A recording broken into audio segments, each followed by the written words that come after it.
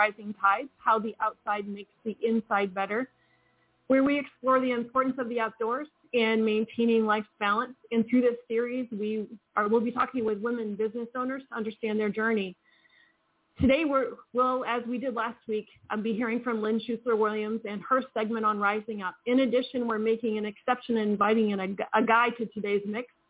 Greg Markells of Markells Music Lab is responsible for the theme song and video, and Greg and I will chat about that process and how it was created. But first, today I'm so excited to introduce Crystal Gail. Welcome. Hi, Crystal. Hi, thanks for having me. Oh, I'm so glad you're here, and I can't wait to talk about your journey. And let me just quickly read your bio, and then we'll get right to it. So after a lengthy battle with a rare brain disease, Crystal came to recognize the healing power of nature. She now uses her experience to break down barriers so more people can access the outdoors. Crystal, I get chills up my back every time I read that out loud.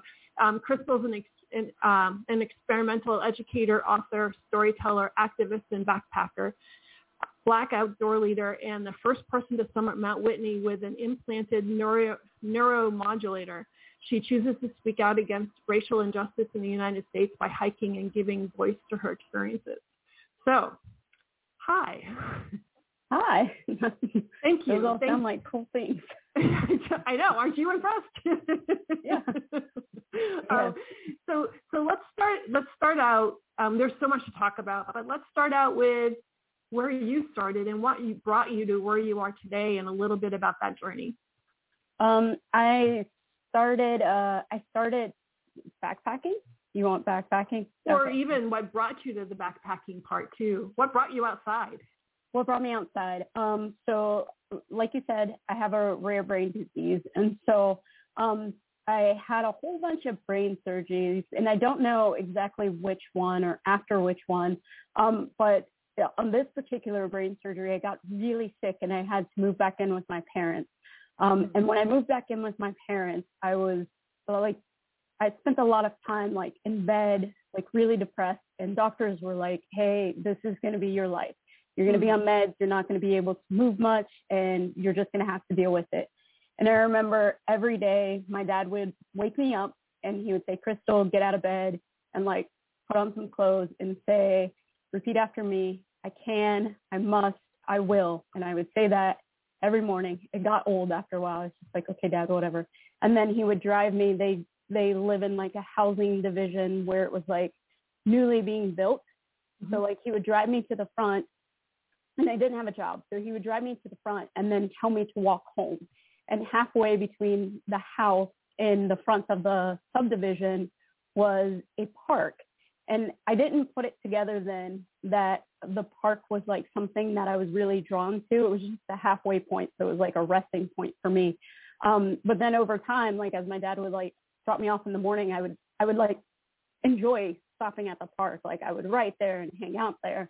And eventually over time, I started to realize that if I became active, I would be in pain.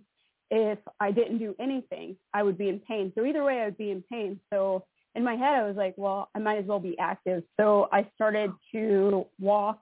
I started to go on walks more often, further.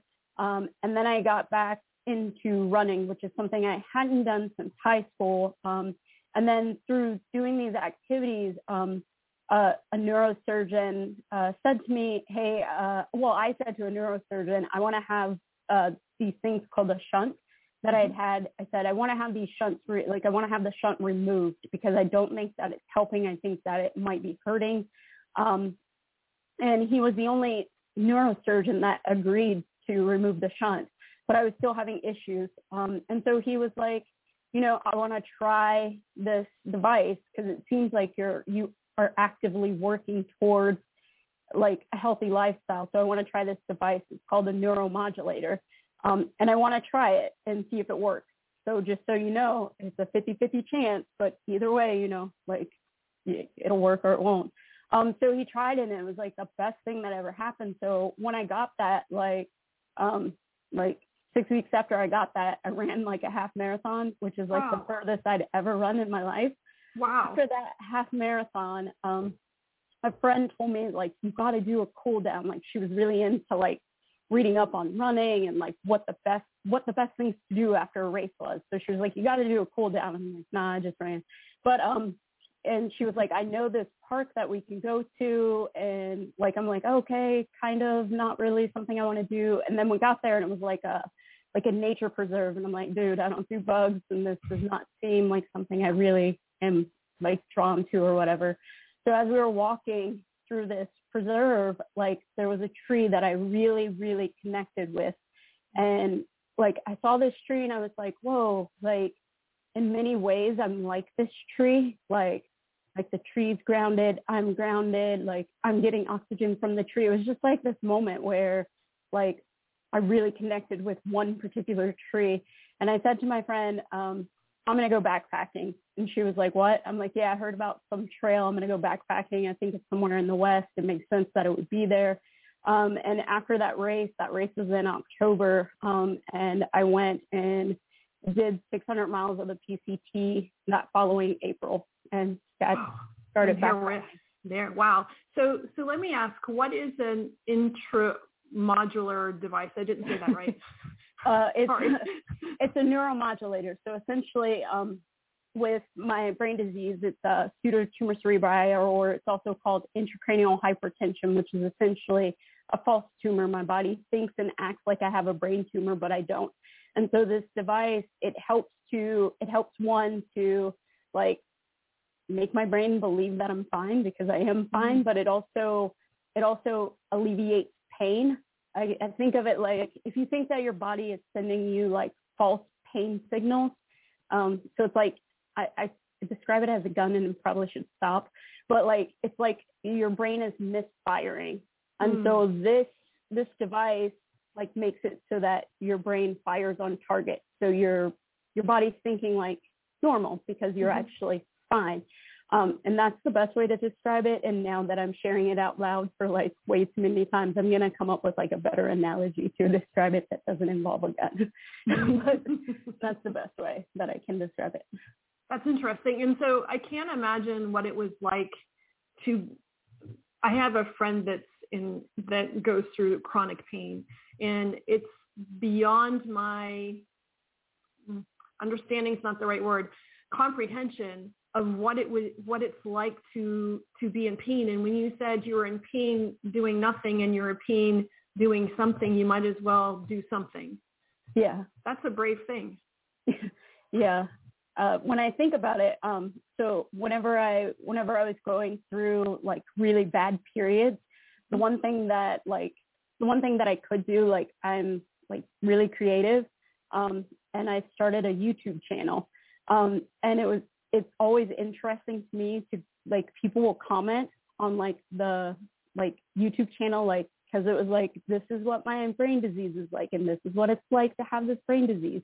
And so whenever people comment on certain videos, like, of course, I'm going back to like read the comments, but also see the videos, and I'm like, whoa, I'm not even that person anymore. And then also too, like, oh yeah, I remember one, how hopeless I feel, and then two, like what mindset I was in at the time. And it's I'm not even that same person. Like, yeah, I still have like headaches sometimes, and sometimes I don't feel well, but like, I can't imagine being in that same position as like with those symptoms being that bad anymore. Like, it's just horrible.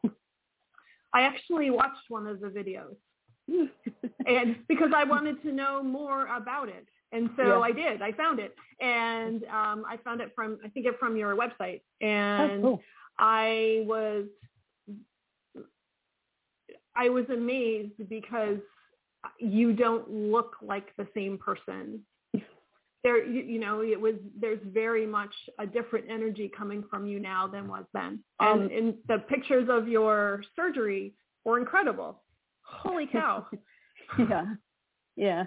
I thought about, for a long time, taking them down. I was like, oh, I need to take these videos down. But then I was talked out of it. And I was like, it doesn't make sense. I'm not that person. But I was talked out of it because there are so many people who are still stuck in that I can't get better or I don't know that there's hope. So the only reason why I keep those videos up is so that when those people do reach out to me, like via email, and they're like, hey, I just got diagnosed, or hey, this is what I'm experiencing, then I'm like, hey, yeah, I go backpacking all the time now. Like I hike lots of miles and like things do get better. So those videos will remain up. Yeah, So, you never know who that's going to touch, and they're going to find them when they're supposed to. And that, I think that message is really important, especially because you are so different now than you were then. That's just a message of hope. Yeah. That's amazing. So you had mentioned, so anyway, I just had a thought, but I'm going backwards again. So you talked about the cool down, right? And in your tree. Yes, true. Did you have any idea of what the cool down was going to bring to you, or did you understand that was really a surprise to find a connection? Yeah. I was not expecting one to like enjoy that like hike through the woods. Like Georgia's kind of hot, and Georgia's kind of like, I was just like, this, nothing about, like, I like complained for probably the first, I don't know, 10 minutes of that hike. I was like, this is stupid. This is the dumbest idea. Like, why would anybody enjoy this? So it's actually funny. That friend makes fun of me a lot because I'm like, yo, this is like the stupidest idea. Like, nothing about this is enjoyable. Like all you hear is like birds. Like, what? Like, why is this fun for anyone? But like, she actually laughed because I went back after hiking the PCT, the 600 miles on the PCT. I went back to college and got a master's in adventure therapy and adventure education. So it's kind of, like, it's weird that like one experience, that one exposure to the outdoors could change like so much within me. Like, yeah, I don't think that I would ever have expected that in my life. Like, no, I would have never dreamt that, like, that I would be like hiking and climbing mountains and living in a tent. Like, it just seems unheard of. Because of a tree. Because of a tree, yeah. It's amazing. And so your master's in adventure education and adventure therapy, right? Yeah. What is that? So it's interdisciplinary studies. So sometimes people think that I have two separate masters. They're the same. Like, it was one program. And so adventure education is like using different modalities to teach, but using it so it's more like movement-based teaching. So you're not always in a classroom. A lot of like experiential education. So when I'm not hiking, I'm a substitute. So currently I sub at a school that's here in Minnesota, and it's an outdoor school. So like the kids there, the students there, like they have nature schools. So they like do things in the woods, things. So it's not like a traditional classroom setting. So like it's open door classrooms. So like some of the classrooms are where the students are mixed. Like, whenever you have a problem in the classroom, like, you talk it out instead of like go to the principal. Like, you have like everyone talks through it. And then adventure therapy is like you talk through whatever issues you might have, but we do challenge by choice. So you're doing like something that might scare you, but you're taking steps and working through your issues versus like sitting down with a therapist face to face. Like, you might go biking and talk about your issues, or backpacking, or like kayaking. Some people rock climb. That's not me, but some or me either. Yeah, but I get it. Yeah, for sure. Yeah. And so, what kind of differences do you see if you took? I don't know if you can do this comparison at all, but if you took somebody that was doing some sort of an adventure therapy and you took that same person but had them do more traditional therapy, what differences would you see for them? I can't really speak to that because I don't do therapy work. Mm-hmm. I tend to use more of my adventure education aspect of my degree. I don't do one-on-one counseling so much. All of the counseling that I have done has been in like a support, like groups, things like that. But I don't do clinical work, so I can't speak to that. Okay. I would assume that there must be some opening or it creates a deeper conversation. Yeah. I have seen it like during classwork or during our practicums where like we as students, we like opened up and shared more with each other. And I know that was like genuine because like I found myself like sharing stuff and like in my cohort, which is like the class members that we all took the classes together. Like we all still keep in touch. Like when we have issues, we like all still call each other and talk, which I think is the connections we made being outdoors, going on those trips together. And like, I don't know, I feel like I was more apt to share with them than the cohort members that I didn't have the adventure program the outdoor clinicals with. If that makes sense. Yeah, no, it does. It does. That does make sense. And so let's talk about your hiking resume because it's big. Is it though? Well, it's good size. Well, you, okay. So let's put your reaction, my assumption of your reaction into perspective. So if you think about what many people do for hiking, and it's short hikes, right? And the hike that you're in the middle of doing, maybe we'll go backwards about where you're, no, let's put it in perspective. Let's go forward. So let's start back. I made a list of, I spent a little time on your website today. Okay. So in 2000, and you can correct me if I have something wrong here. So 2016, you did 600 miles on the PCT. Correct. And then 2016, you did the presidential range in New Hampshire. Correct. Yep. So two different coasts, right? Two different coasts. Okay, I see what you're doing. You're right. It might be. It might be a little bit more than the average person, right? Yeah. So in 2017, you did sections of the AT. Correct. Yeah. And in 2019, you did some sections of the CDT, the Continental Divide Trail. Correct. And then in 2021, you did the Superior Hiking Trail, the 310 miles. In 2020. Oh, 2020. Okay. Yes. And then 2021, you did the JMT. Correct. 210 miles. And you were the first person with a neurological implant to climb Mount Whitney. I always say summit, but apparently the correct term is climb. But I just say summit because I feel because you did. Yeah, I don't feel like it was like a climb. I feel like it was more of like a very long, strenuous, lots of switchbacks. It was just like back and forth. And then it was, so going up Mount Whitney, it was one of those moments where it's like I went up at night, like kind of like when the sun was about rise. So it was like still pitch dark. Like there were stars, of course. I don't know why I said pitch because stars. But like, so when I got up, I got to the summit and then there was no light. So it was just like me and two other guys that were just hanging out, waiting for the sun so that we could take our photos and then go back down. But then like one other woman came at the same time. So it was just like us. And then there was like a father and a daughter that came. So it was like everyone's chilling. We didn't see any other people. So we waited. The sun rose. And then me and the woman left because it was cold up there. And then when we left, we were both coming down.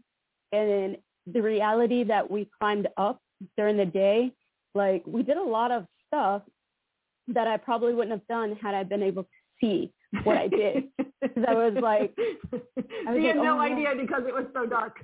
Right. And I was like, oh my Lord. And like she had the oh my gosh moment too, because she was like, whoa, we climbed this. And I'm like, yeah, I know. It's wow. And we were both having that because we had a talk the night before. Everyone was talking about how in Sequoia, Kings Canyon Park, you can use your Garmin and get like a rescue, like it's a helicopter ride, but like you pay for the hospital bill, but not the helicopter ride. And so it's like a scam, I guess, with the hospital and the helicopter where you ride the helicopter for free, but then they tack on all these charges.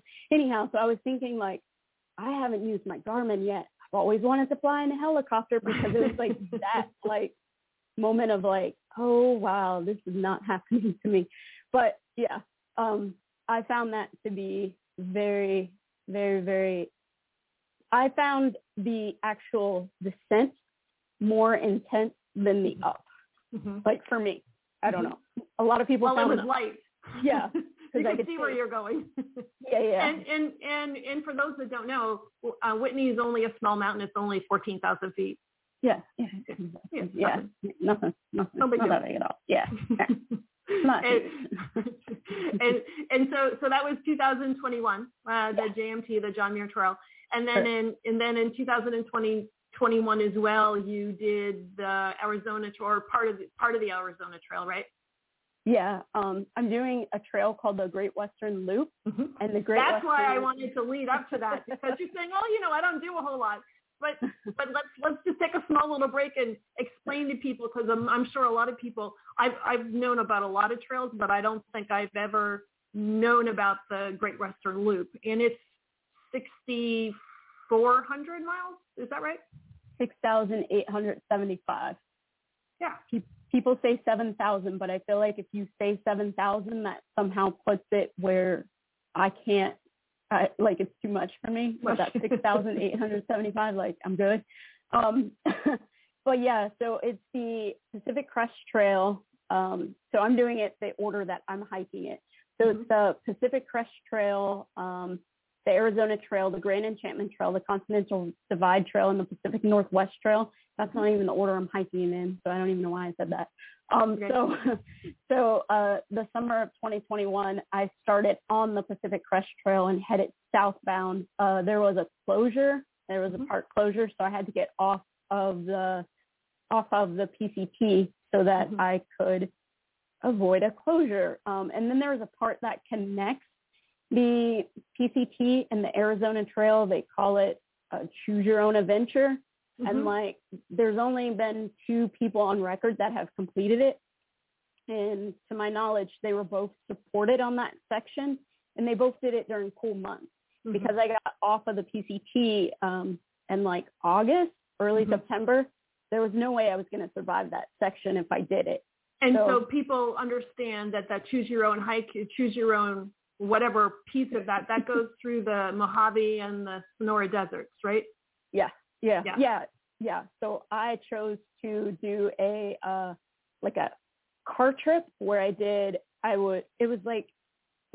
made sense to me where I did from trailhead to trailhead, and then I would like night hike, not day hike.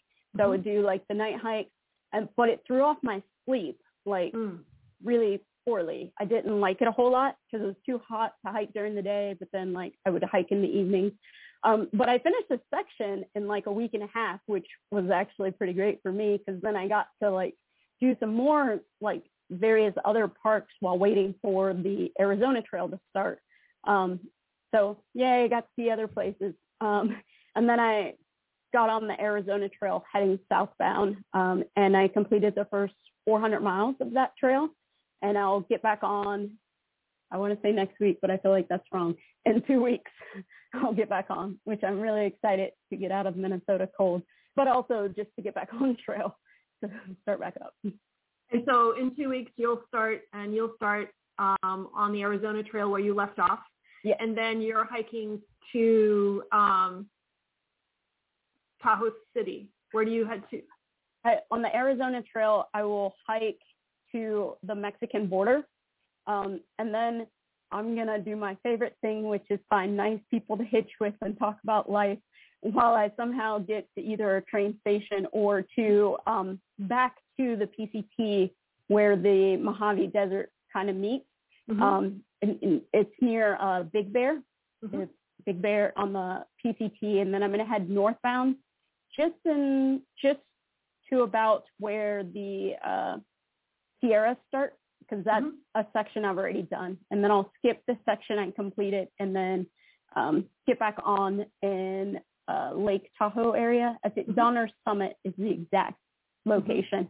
And then head north, go to Canada, and then cut over and then do the Pacific Northwest section, and then come back to Minnesota for the winter again.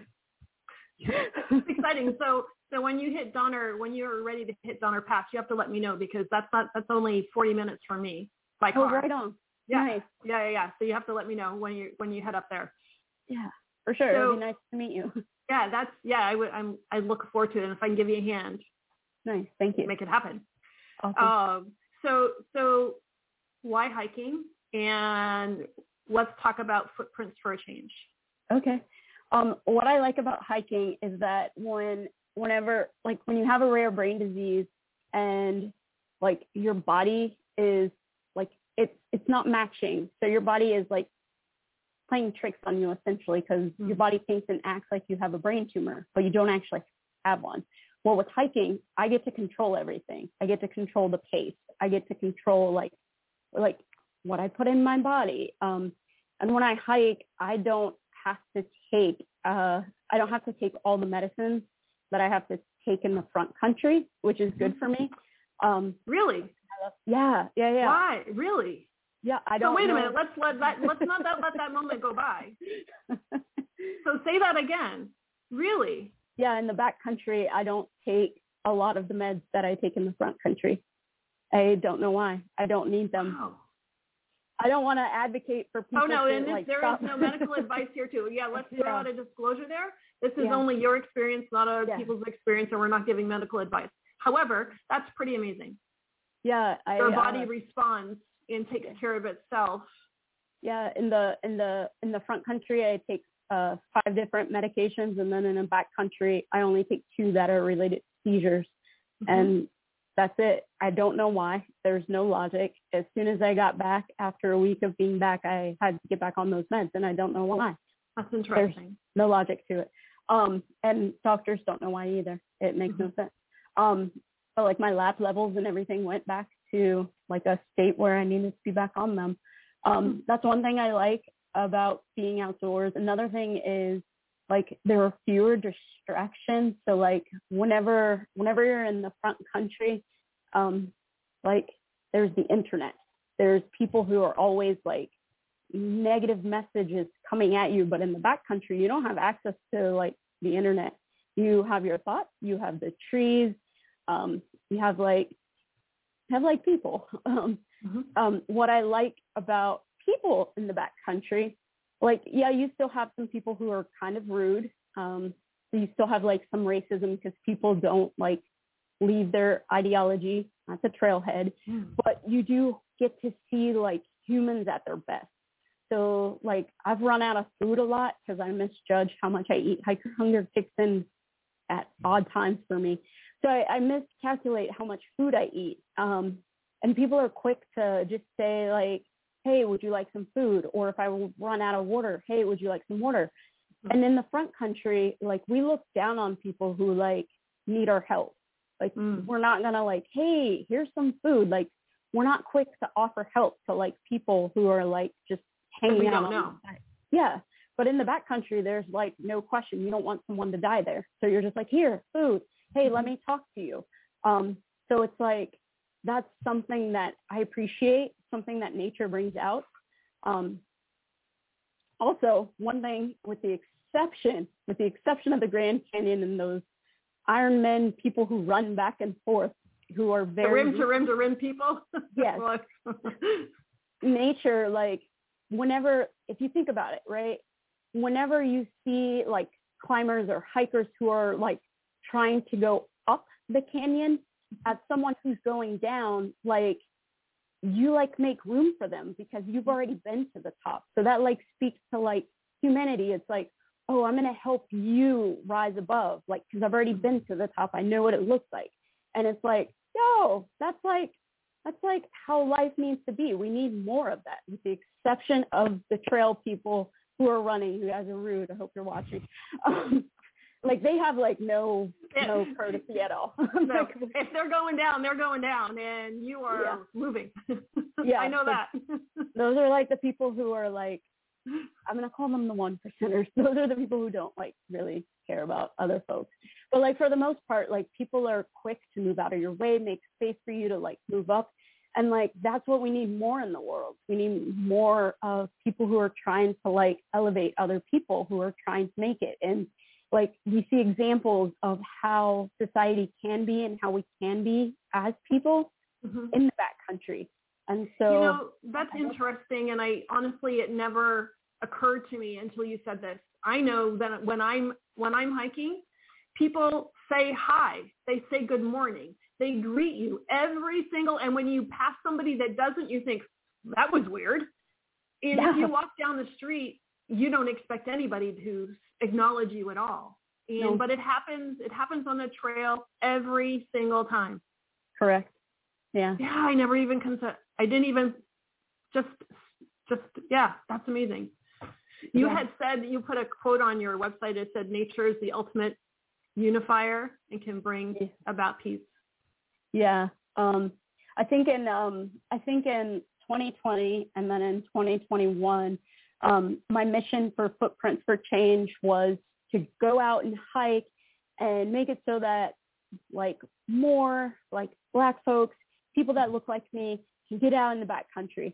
And while, yes, I still think that is like I'm Black and I'm never going to stop being Black. And that is like the heart of like what I do.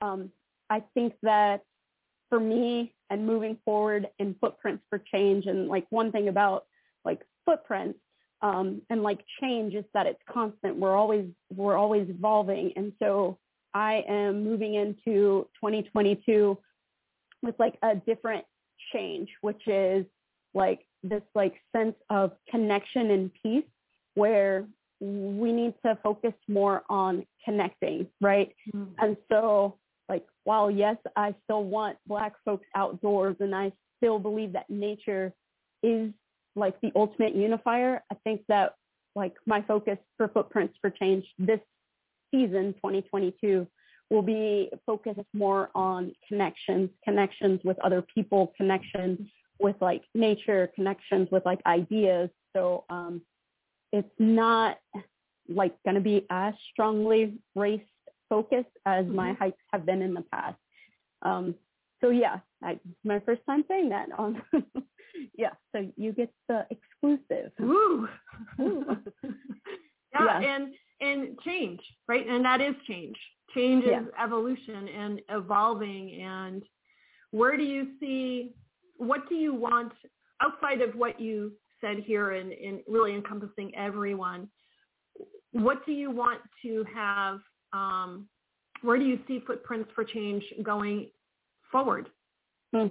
So Footprints for Change for me is like not an individual goal. It's not like just me on a mission. Well, right now it's just me on a mission, but I see it as like a movement of like people coming together to like use nature as like a catalyst for change, you know?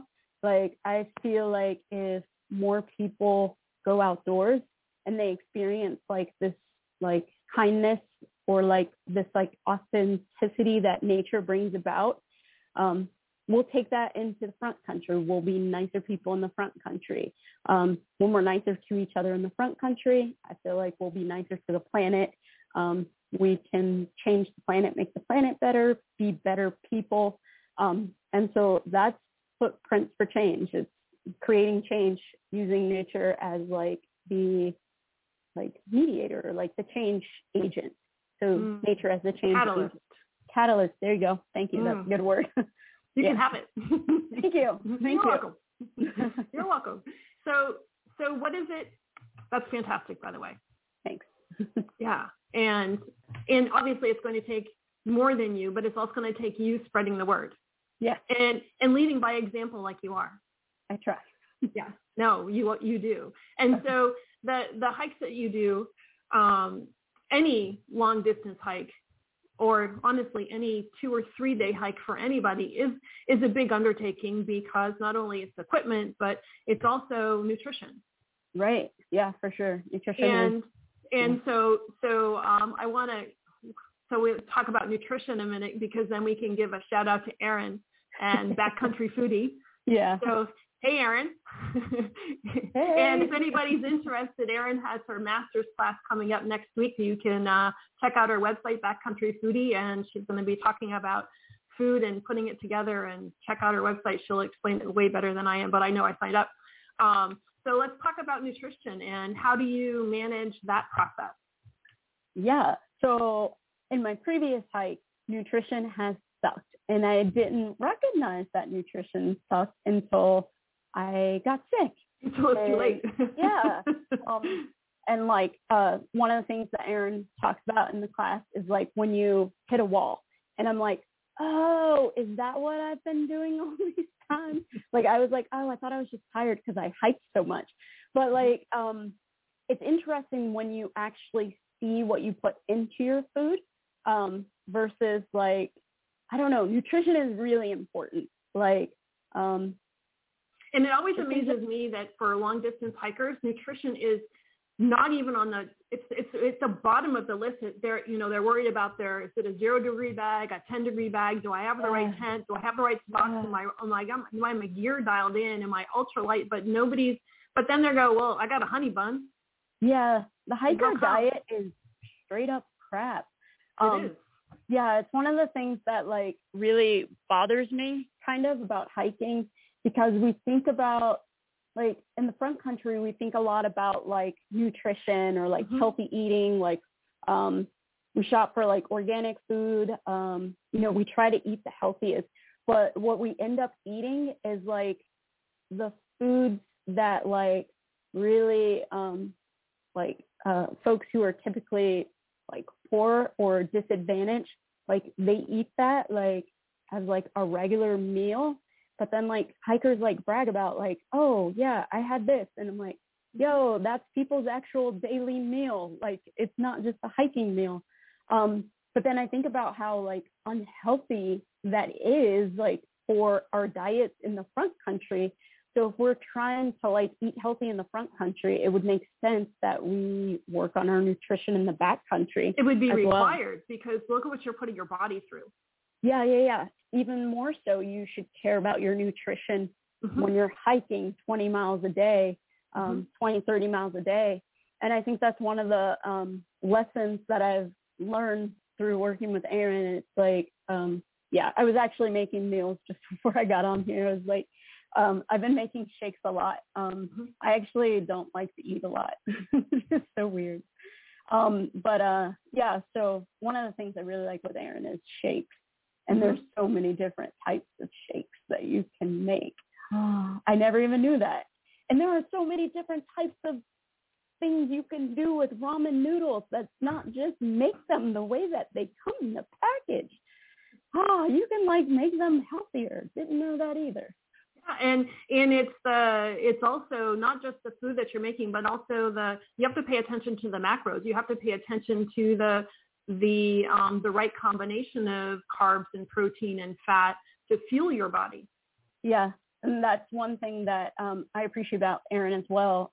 She's aware of like my like medical needs. Like she takes that into consideration when helping to plan my meals. Like, so I work with her like individually, like I do that extra.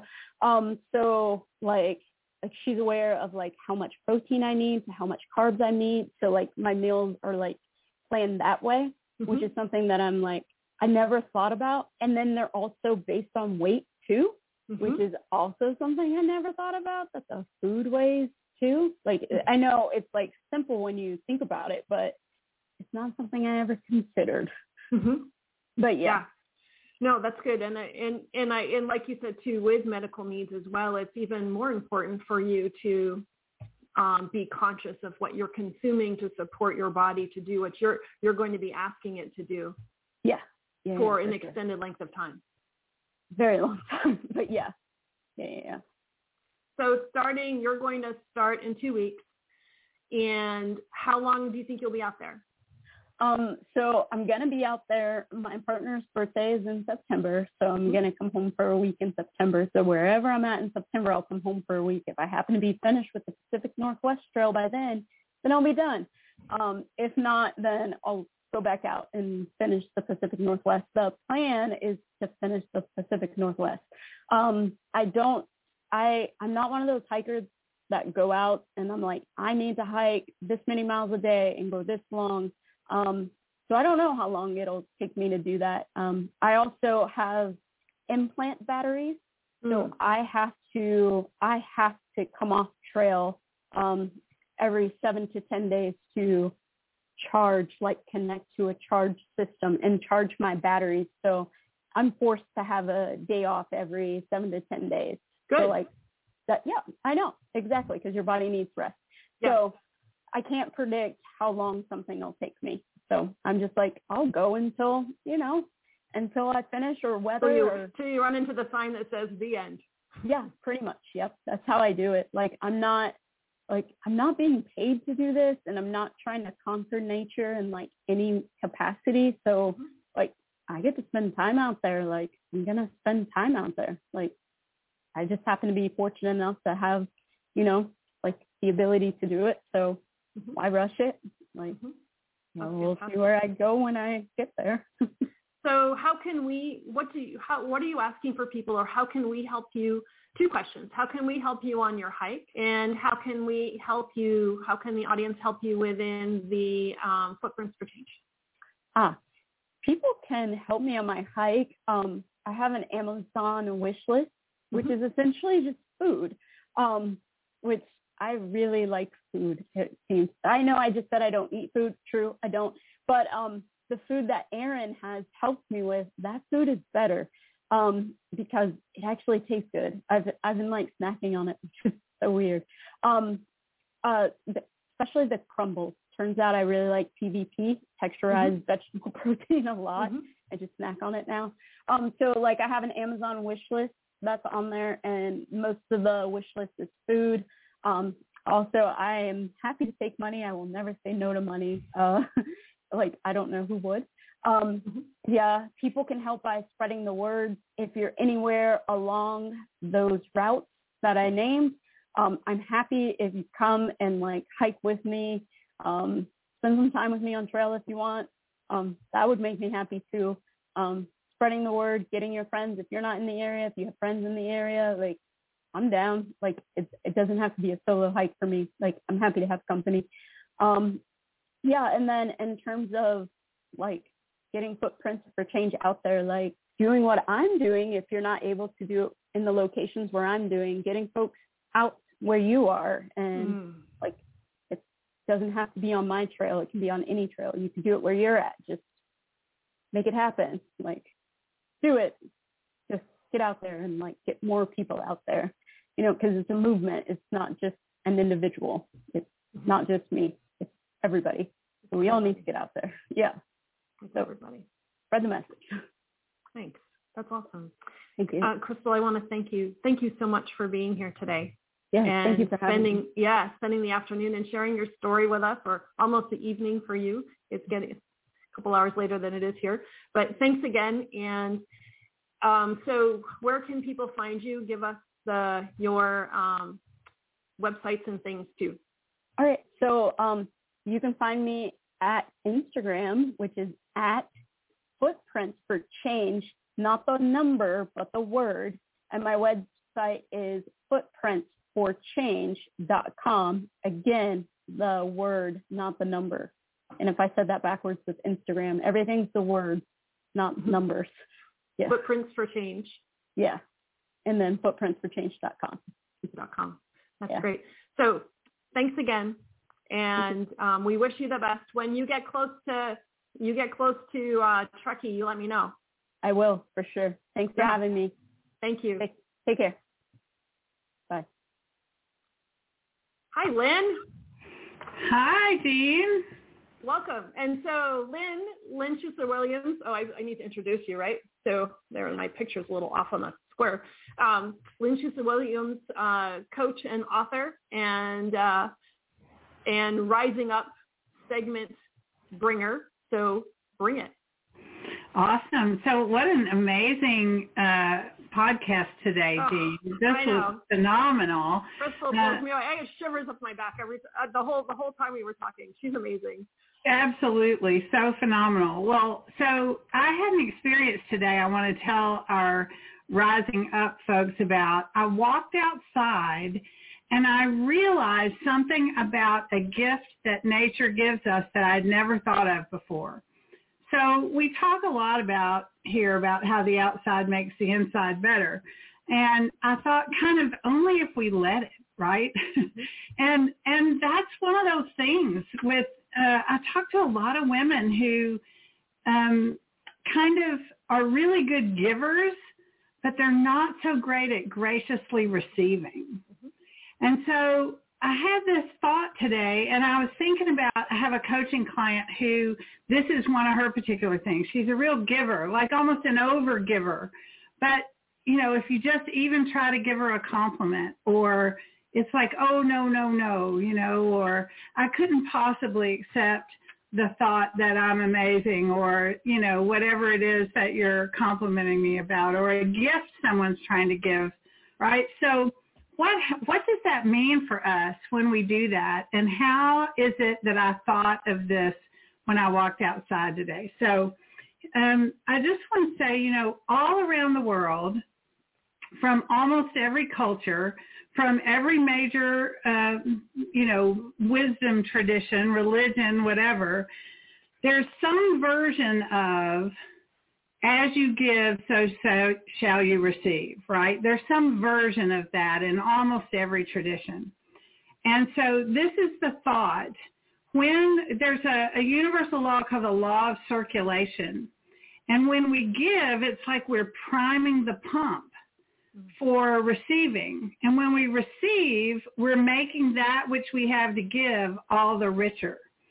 So when we block receiving, when we say, oh, no, I couldn't possibly, or you don't really mean that, not about me, right? When we block that receiving of things, when we block receiving even just a compliment, we're literally turning down the volume on the value of the good we have to give.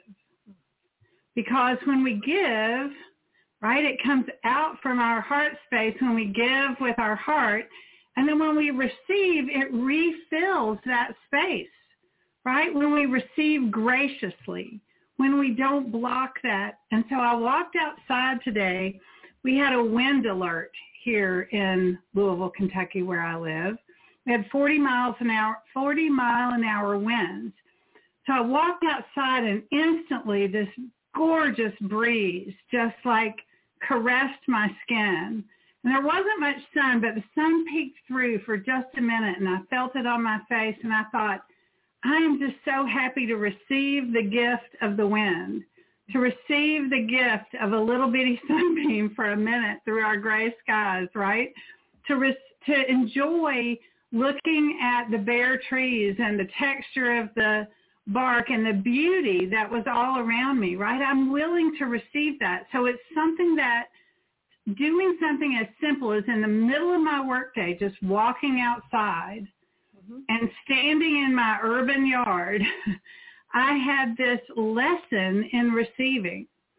So I'm going to ask all our listeners to give themselves the gift of receiving some beauty from nature this week. So when can you just walk outside, find a leaf or a branch or a, you know, whatever you can find, the feel of the wind, the feel of the sun, whatever it is where you are, and just consciously receive and realize that when you do that, you're opening yourself up to giving so with so much more richness and so much more energy.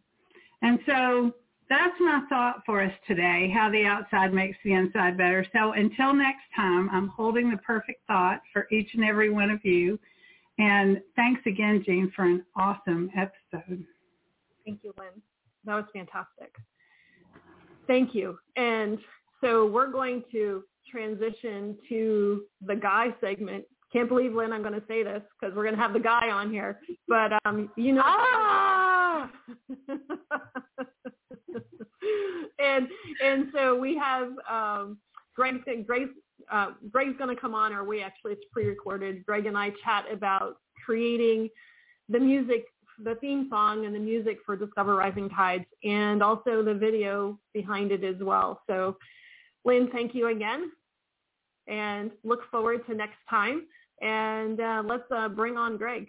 I'll keep on thriving, tides are rising, water flows, my confidence grows. No. Hey, welcome to Discover Rising Tides, How the Outside Makes the Inside Better. My name is Jean Gallagher, and we have a special edition here, and I'm really quite excited about it because I want to welcome our guest, Greg Markell, and Markell's Music Lab, and he is why we have a song. And so this is the debut of our song, as well as the music video that goes with it, that really, I can't even express how well it fits with the theme of Discover Rising Tides, how the inside makes the outside better. And Greg really captured what it means. And so welcome, Greg. Thanks for being here. Well, thanks for having me on the show. I think this is the only way a male is going to get on your show. I know, right? They got to write a song, or otherwise you're not on my show. And they're like, a guy wrote the song? Are you kidding me? And so I, when we first started this venture, Greg said he practically held my hand through the whole thing because this was way out of my comfort zone. And so first of all, I just want to thank you for your guidance and your inspiration for the song and thinking like a girl. It's kind of funny. It's I do go outside and go hiking a lot with my family, my wife, so it's easy to put myself in that world.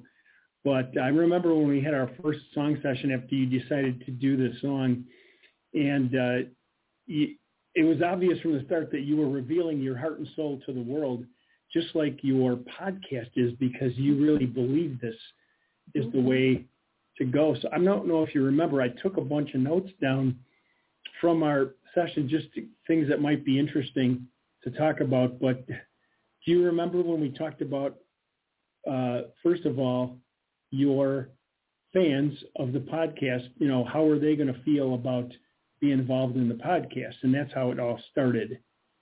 And do you remember what you said? No, I'm glad you took notes because I don't. So what did I say? Well, you said we're fighting complacency, boredom, lackluster performance, being trapped inside with COVID, and regardless of COVID, people were get like that. Your creative soul gets locked up, and you can't free it. You'll start to avoid it. So all these things are things we talked about. And one of the things you said that was kind of shocking to me was because I think ladies don't want to be alone outside. And you said being alone outside might be uncomfortable, but you've got to do it anyway. So what was that all about? That's an interesting point. Well, it's all about independence, right? And I think that in society says that quite often that we shouldn't be outside by ourselves, or if you listen to the news and so many bad things happen, I think it's important for us to be able to figure out who we are. And sometimes by doing that, everybody gets challenged. We have to be challenged everywhere. And so whether you're outside by yourself or you're outside with a group, it's still a challenge. But there becomes a point where you have to take responsibility for yourselves. And that stepping outside on your own is really, when you're on the other side of the activity, it's enlightening. Yeah, that was an interesting point for me, and then that started to drive the song and the lyrics. The rising tide literally became the imagery for self-confidence. Mm-hmm. And what interesting point about being alone outside, and I don't know if I ever shared this with Eugene, but when we created the video, finding footage of ladies walking alone wasn't easy to find. They're always walking in groups and together, so it was like, no, it has to be alone, at least a lot more than you're finding there, So the team making the video, it was a bit of a struggle, but we did it. And there are enough images of a lady walking alone that it works. So that was kind of cool. And that's interesting that it's hard to find pictures of that too. And that just also leads to the message. And there's a piece of internal bravery that happens, I think, too. So when you're talking about women business owners, that in itself encompasses bravery to step out, to do your own thing, and to step out and put yourself out there. And I think there's a lot of correlation between being a business owner, being female, and doing things outside. And then it becomes, if I can't go outside, then I'm unbalanced, or it affects my work or my business. So it really is it's a full circle. Absolutely. Yeah, so that was one of the coolest things about the song, because I was taking your words and your thoughts and ideas and your goal for the show and trying to make a theme song out of it. So for me, you made a point about being able to write a song for a ladies podcast all about ladies being outside, but any song is just about the theme. So it's, ladies can write a song about a guy theme and guys can write it. It's not quite as hard as you think. But do you remember the reference? I said, if you could have any band in the world, do your podcast song, what band would it be? Do you remember what you said?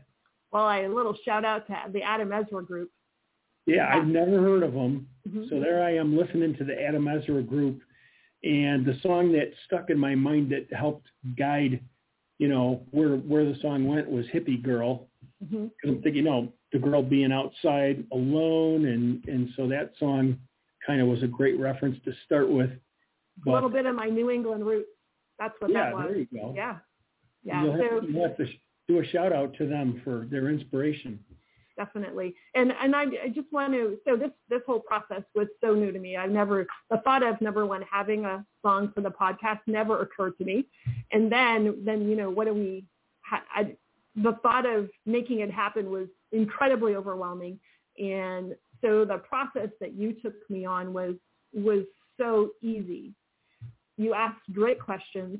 Obviously, you took phenomenal notes, and you were really present for the process and became the process. And I just want to thank you, because I know that it wouldn't have gotten that far. So if there's anybody that's out there that's looking for a theme song or something for their work, organization, business, podcast, I encourage you to hit Greg up, because the process was very personal and incredibly easy to work with. And each time that we did it wasn't just a one-time deal either. You started I'm speaking for you, and you can clarify this better than I can, but you started very simply.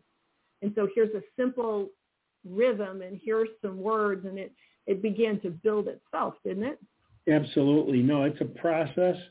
And one of the reasons I love doing it, so that's always the key to everything, right? If you love doing it, it's not like work, it's more like play. So it's just natural for me. But I am going to say that Markel's Music Lab exists. I have a C&G Songroads hat and shirt on, and this is the Markel's Music Lab's animal rescue project.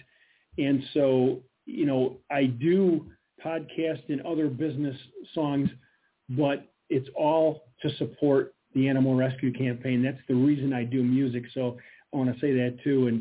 And maybe we can put a link to our Facebook page. Oh yeah, without a doubt. Check that out. But any work I get in the future, that writing songs for businesses or anybody, it's all for the animal rescue campaign in the end. But you can't just write only songs about animals. You have to write songs about other things, like ladies getting outside and freeing their spirits. And so what's your process? So you're asking me questions and you're taking notes and you're trying to figure out either what's in my head that I'm not telling you, or what the theme of what we're doing. How do you go from something so simple as the first presentation or the first version of the song to the end? How do you get from one point to another? Well, the first interview is the key because I find out why you're doing it. So the heart and soul of Jean Gallagher in her podcast, and it was pretty easy to do. You were very forthcoming with why you did it, and the images immediately popped in my head. I thought, okay, this is. It was actually pretty easy because you were clear, and so it's about finding out what that theme is going to be lyrically, and then putting it together with music becomes how is it supposed to feel? You know, not to get too technical, but the way chords work together, the way keys work together, and the way rhythm and sounds work together is all part of the process. So, and I'll never forget, we made a big change. We were almost done with the song, and this idea came from my producer. He said, because I said it needs to sound more organic. It's too, you know, it's outside. It's like leaves and plants and mountains and streams, and it doesn't sound like that. It sounds like a cool rock song, but that's it. And he said, well, I have a mandolin.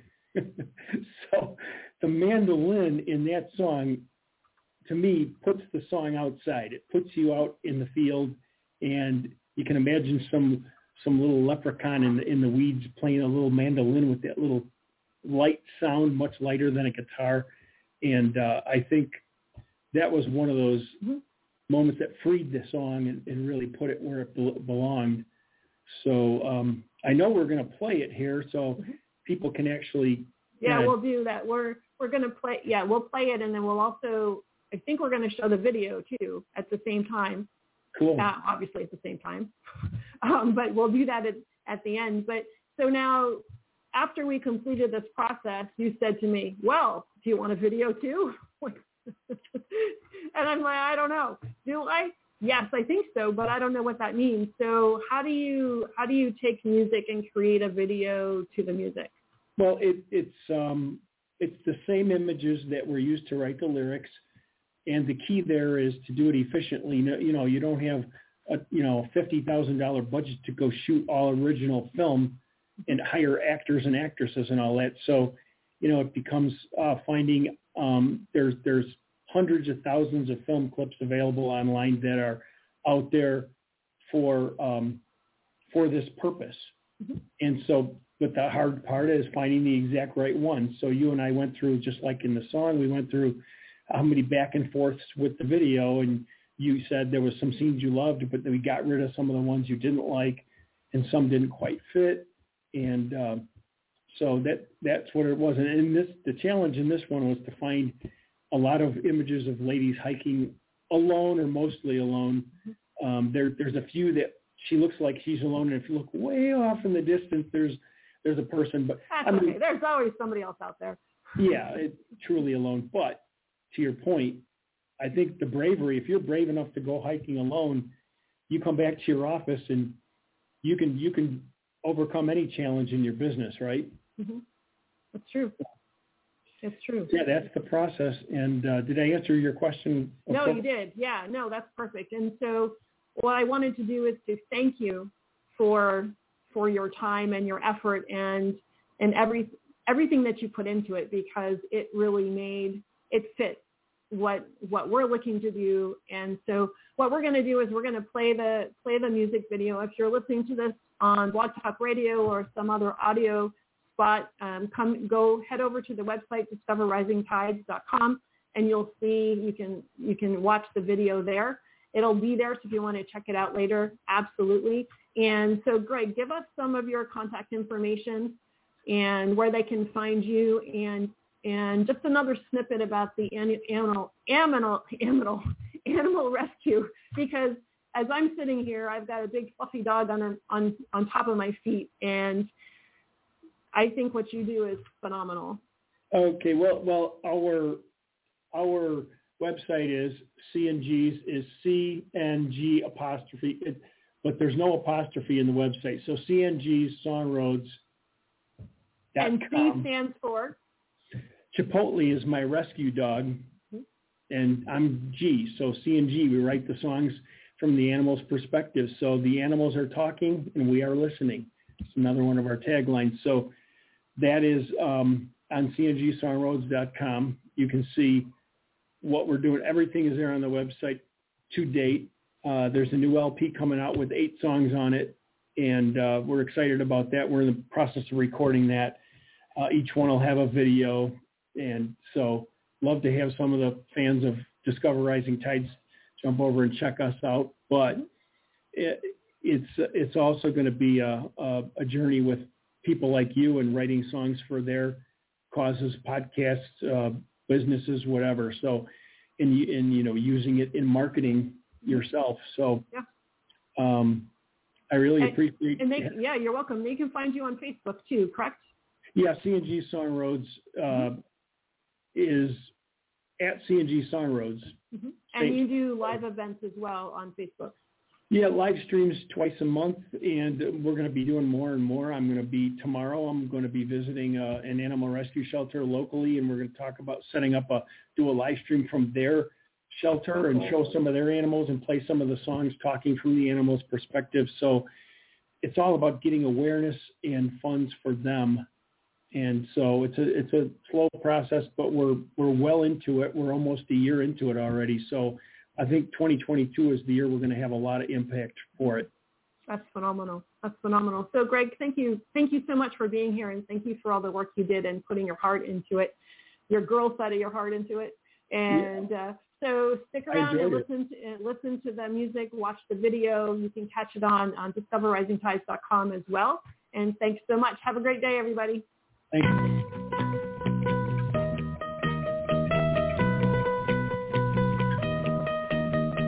These four walls are holding me back.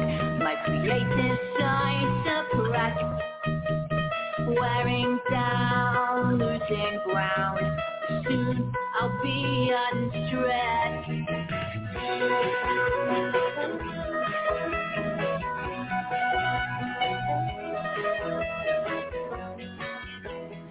Go outside, lace up my shoes. I'm hiking today, forgetting my blues. Up the river, around the mountain is where I keep my youthful fountain. Breaking outside, getting up of Zoom. Crushing my demons, I'm not immune. Breathe deep, shake off the glue.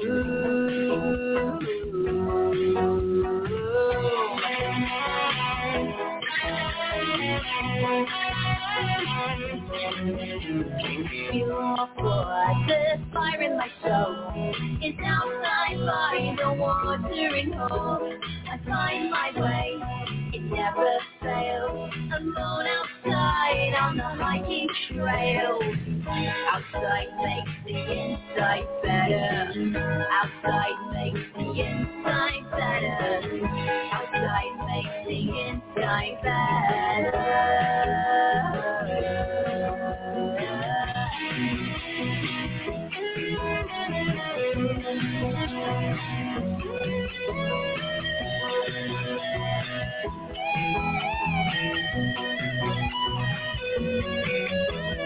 Outside ladies, nature's calling. Outside ladies, water falling. Outside ladies, a bravery when falling.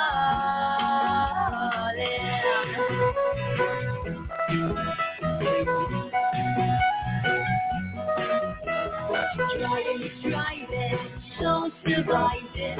I keep on thriving, tides are rising. Water flows, my confidence grows. No longer lingering in shadows. Keep on hanging out outside.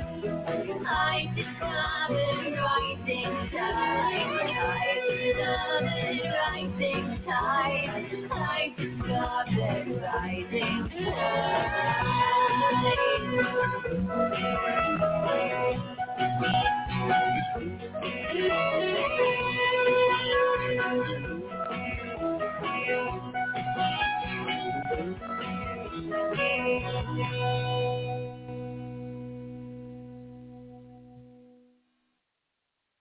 So thanks so much, everybody, for sticking around, and thank you to Crystal and Lynn and of course, Greg. And so look forward to seeing you all next time. first and third Wednesdays. We typically broadcast at 2 p.m. Pacific. Today was a little bit different, but we're talking next week. Next show, we talked to Katie Olstrom and her journey as a financial coach. So thanks very much. Have a great afternoon and look forward to seeing you again. Rising